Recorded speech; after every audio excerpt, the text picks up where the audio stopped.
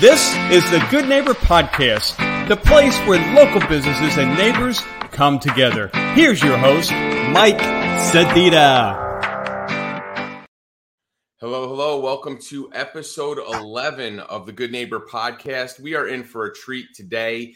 We have my friend Dave Britton with Lobo Business Sales. He is a business broker here in Tampa. He is going to tell us how to buy and sell businesses like Donald Trump or like some sort of crazy mogul. So, Dave, how are you doing here today? I'm doing really well, Mike. Thanks for having me on the podcast, and happy Memorial Day. Let's go ahead and salute all our veterans, past, present, and stuff like that. You see, Dave, now you broke down the fourth wall. Now my production team has to rush to get this out. We were going to put this out for Father's Day. No, I'm just kidding. We're going to get it out quick. But yeah, it is Memorial Day. Yes, definitely salute all our vets. We are absolutely very, very supportive of our military. So yes, I do appreciate you doing that. I just teasing you a little bit about the timing of the podcast. I do that too all the time. It'll go up online in the morning, but I'll be like, hey, good afternoon, and da-da-da-da. So I kind of screw that up. But, look, I'm not a professional. I'm just a local business owner and I'm a novice podcaster. So speaking of business, tell us about Lobo Business Sales. Tell us what you have going on. Tell us a little bit about the business. In a nutshell, we're a business brokerage that helps people buy, value, and sell businesses. A lot of people don't know what a business broker is. The easiest way for me to explain it is just say, think of your local realtor, and they help you buy or sell a house. Our firm does that, but with small businesses. And a small business is really just something that produces cash flow.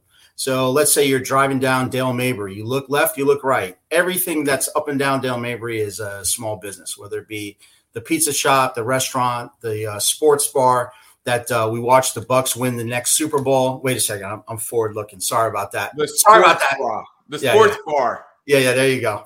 Liquor stores, chiropractor's office, I could go on and on. But basically anything that is generating revenue, we help them exit those businesses. So if I'm a local business owner and I'm listening to this podcast and I've been doing it for 20 years and I'm saying, you know what, now's the time for me to get out, they need to contact you so that you could help them evaluate what the right multiplier is on their business to be able to accurately and effectively sell it to somebody else who wants to come in and start their venture. That's correct. Now, the main thing is selling a business is a long tail process. And what I mean by that, if you go to SBA.gov, which is the granddaddy of everything, SBA is for Small Business Administration. The average business takes about 8 to 12 months to sell. It's a very long process. So it's not something you just wake up and say, hey, it's time to sell. You do want to plan it right.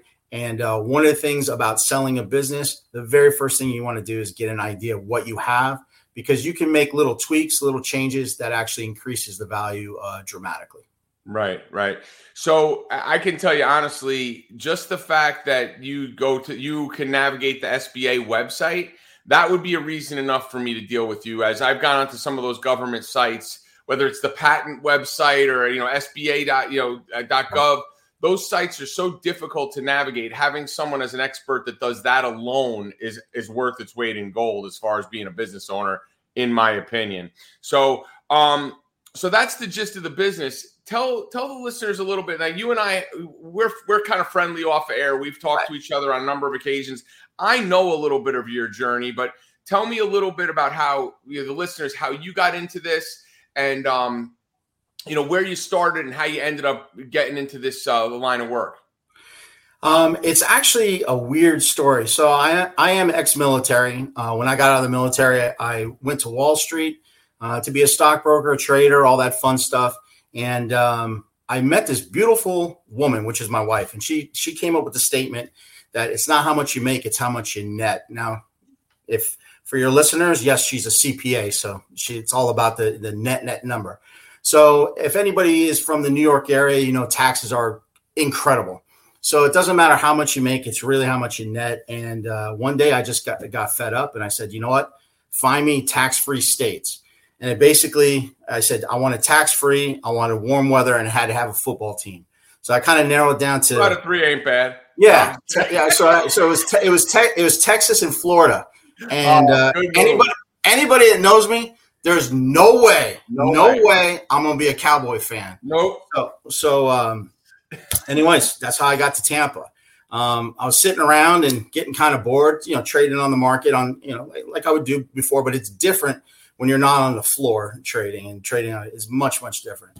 So I always wanted a business. I ended up buying, I ended up buying 2 businesses right away. And that's kind of how I got into it, is just being on the front lines and, waking up in the morning, making the donuts and doing that kind of stuff.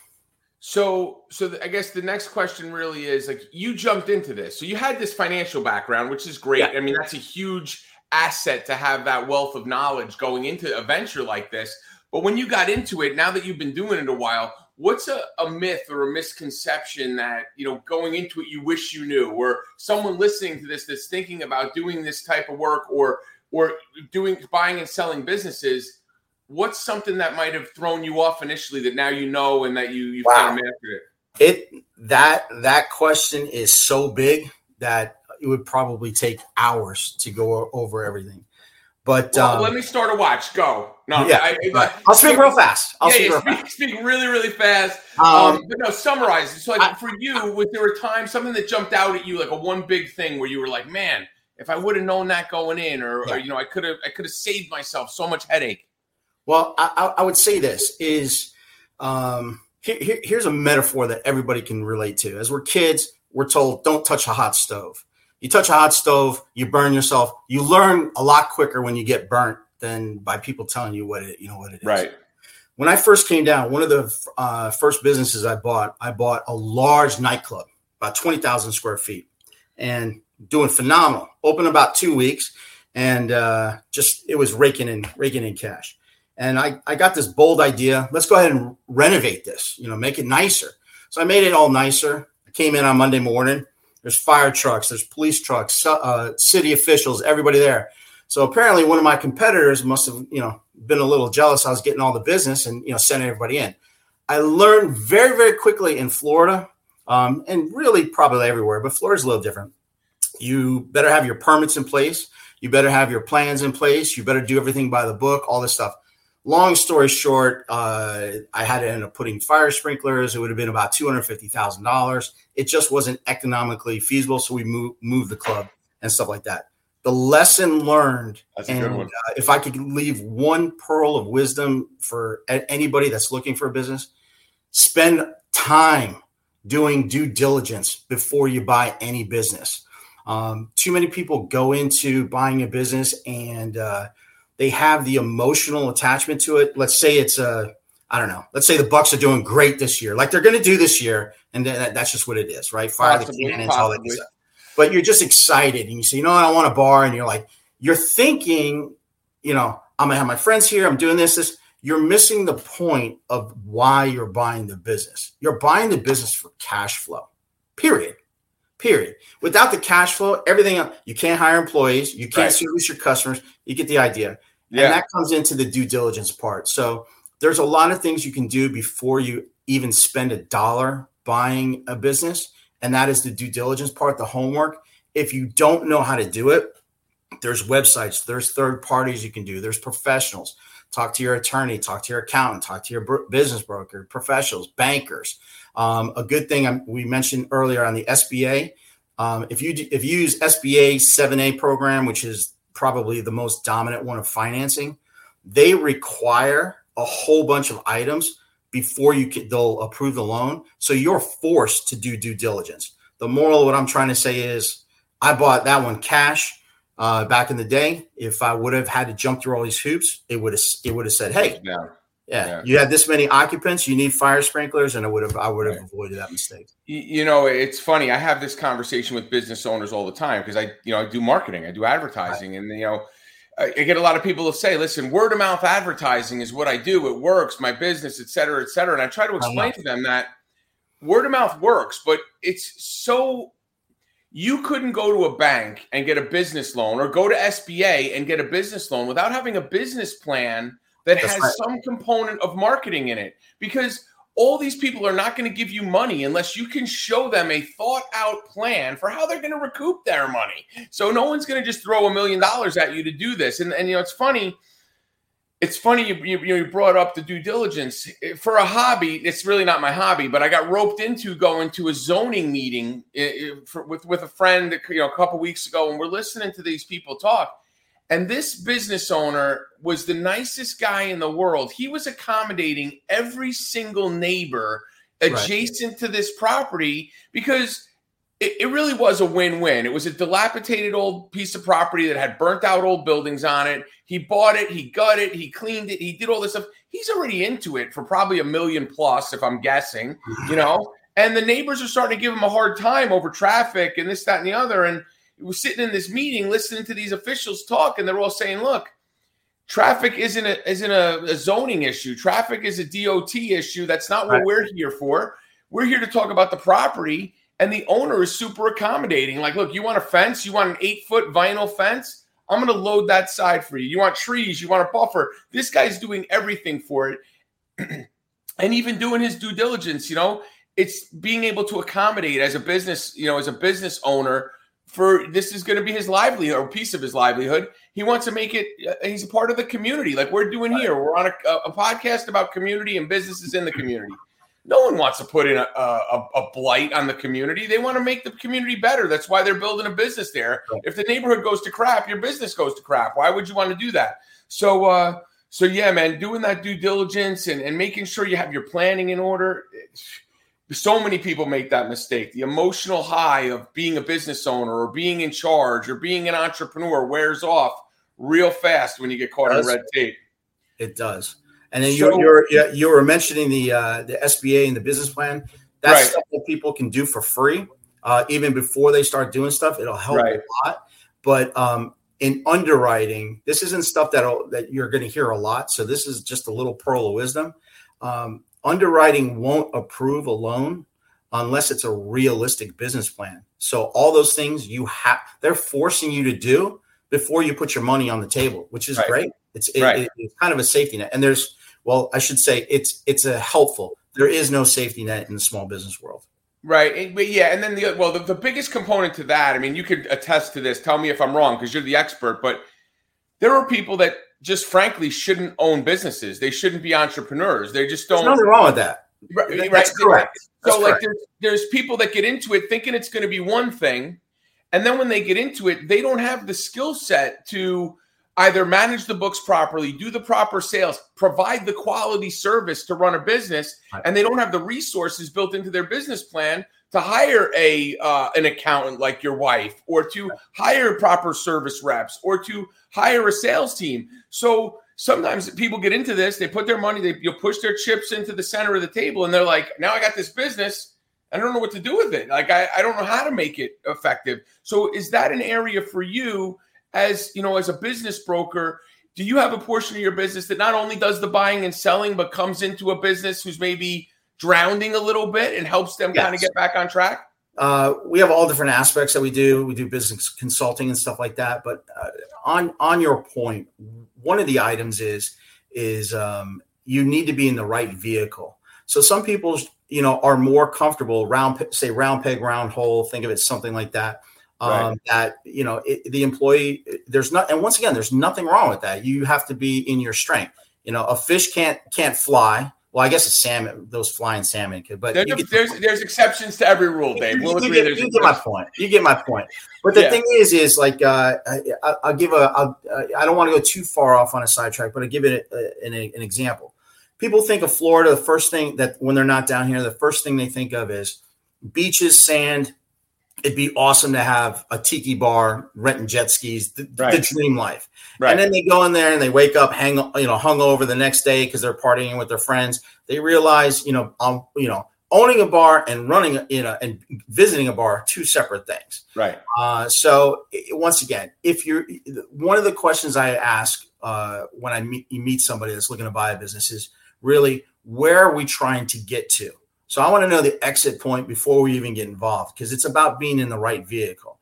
So if your thing is saying, you know what, I want to have, I want to sell something for $10 million, the right vehicle might not be buying the local, everyday pizza shop, because you can't scale it fast enough. Scale. But then on the flip side, you might say, you know what, I want to work 9 to 5, and I want to be out. I want to have my weekends off and stuff like that. It might be a professional practice. It's Right. just about getting the right thing. But so there's a subset to that, and I'll summarize that way.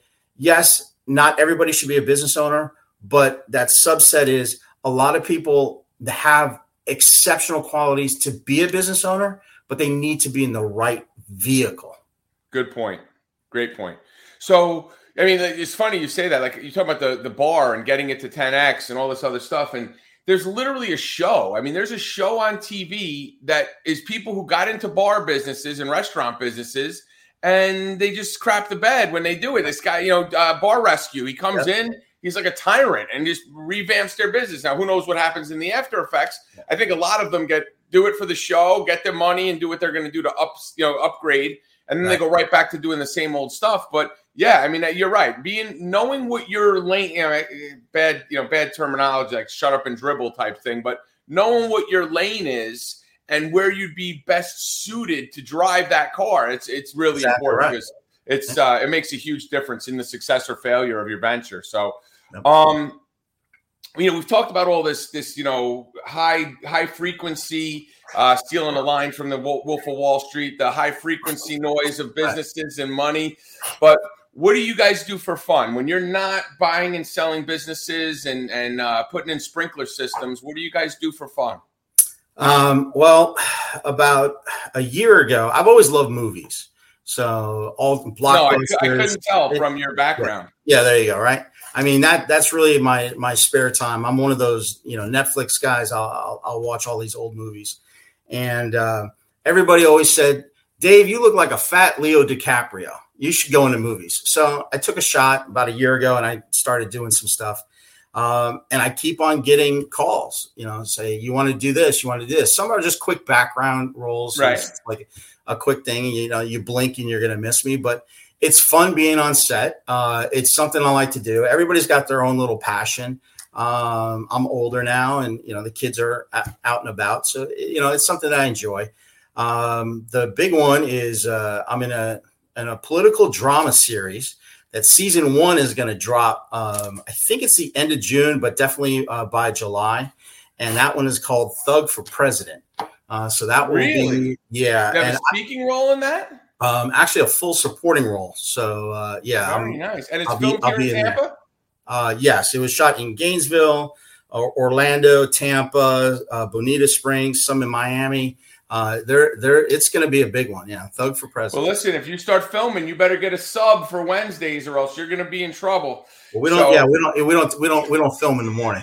Yeah. So it's all good. You don't film at 7:15 in the morning? Awesome. Perfect. I did a Dave Chappelle commercial in New York. Oh, that would have been awesome. Oh, how cool would that be? 20 years ago, we were filming at 4 a.m. actually was the call sheet. But we'll talk about that's a whole other podcast. I have to see that one. I have to see that one.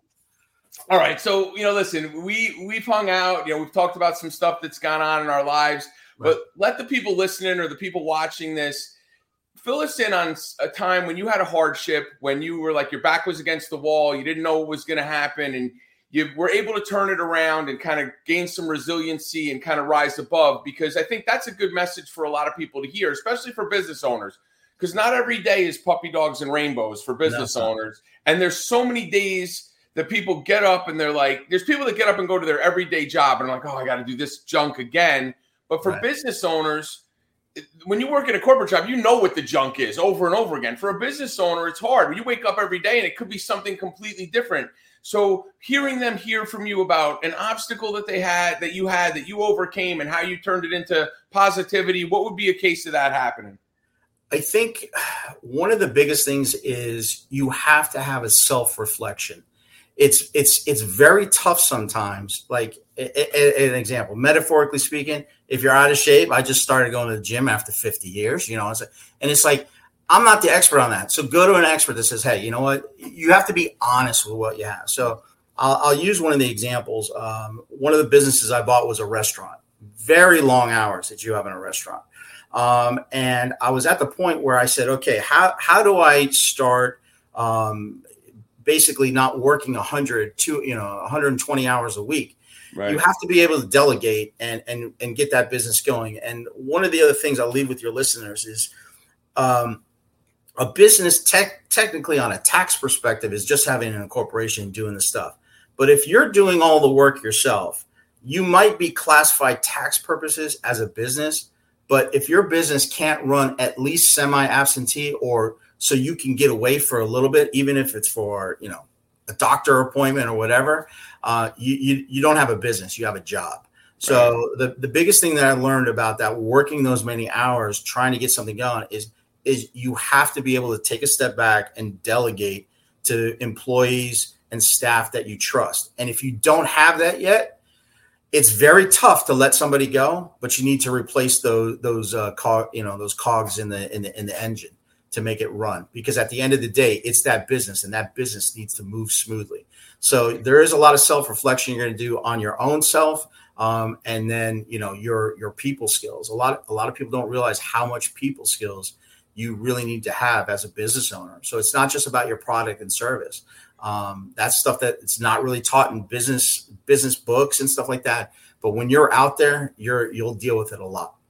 And it's a good point you bring up is, depending on the type of business, like the restaurant business, I grew up in it. My brother was in it, so I grew up in it quite a bit.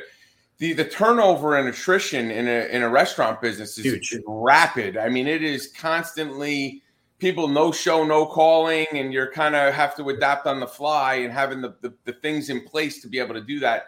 Different businesses are different. I mean, I know I have a friend who has an insurance agency. Just finding the right sales team and evaluating and constantly doing that. So yeah, that is a big thing. I mean, one of the questions people always ask me, like, what's my biggest pet peeve, right? Like, what is, out of all the different things that could irk somebody, my biggest pet peeve is people valuing my time. Like, I know what my time is worth, and I'm fairly confident, listen, from hour to hour, if you're sitting around doing nothing, when you're sitting around watching Netflix for 2 hours, in the back of your head, I could be making X, right? It's costing me money, right? So when people don't value my time, that to me is very frustrating. So I want to make sure that that's a priority for me, that my time is so valued that I want to make sure I have a team in place. And I have a team in place. Fortunately now, it's taken me a couple years to get the right components in place, where I know if I'm going to go away for 4 or 5 days, the world's not going to crumble. But that is a very nerve-wracking thing as a business owner, because this is like this is everything. This is your livelihood. This is what you've built up and done. Sometimes relinquishing that control a little bit is a whole fear around that too. So I've gotten past that. The value of my time outweighed the fear of something. How catastrophic could it really be? Right.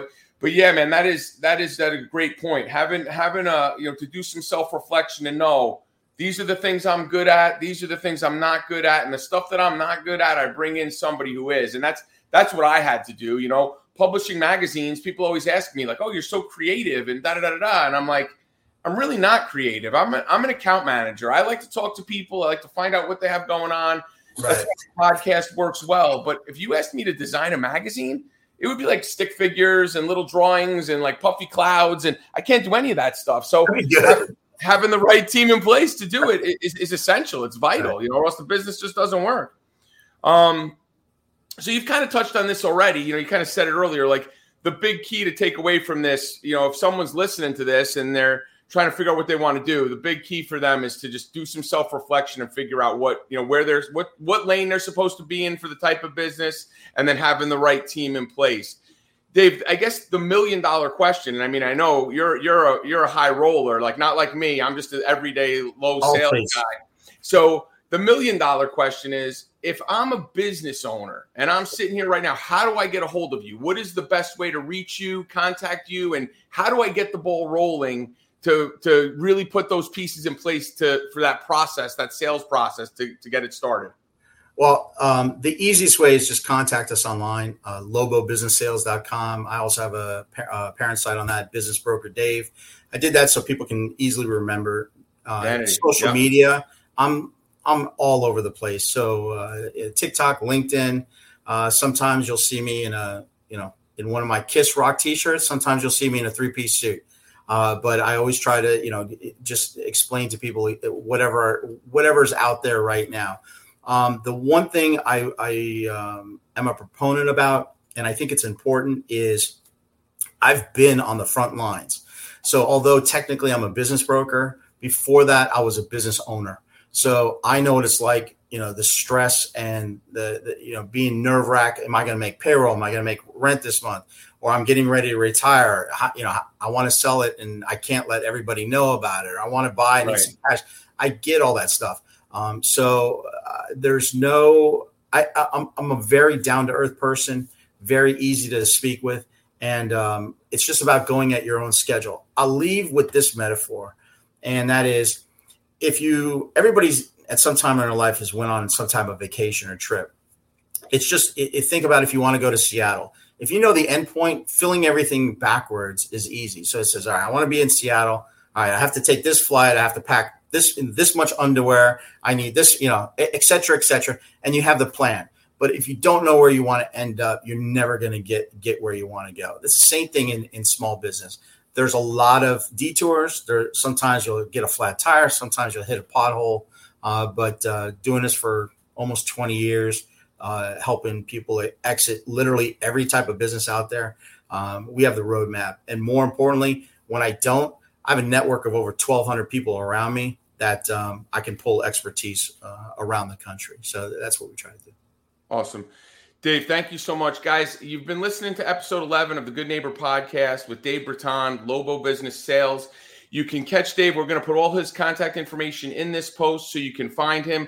Don't reach for him when the new Indiana Jones movie comes out, because he'll probably be tied up going to watch that. And you can catch him on an upcoming series. We'll name drop that later in an alternate podcast. But Dave, thank you so much for coming on. Have a great Memorial Day. Enjoy some time with your birthday party with your family. And we'll catch up with you real soon. Thanks again. Hey, thank you so much for the opportunity to speak. Have a great day. Thanks for listening to the Good Neighbor Podcast Passcode. To nominate your favorite local businesses to be featured on the show, go to gnppasco.com. That's gnppasco.com or call 813-922-3610.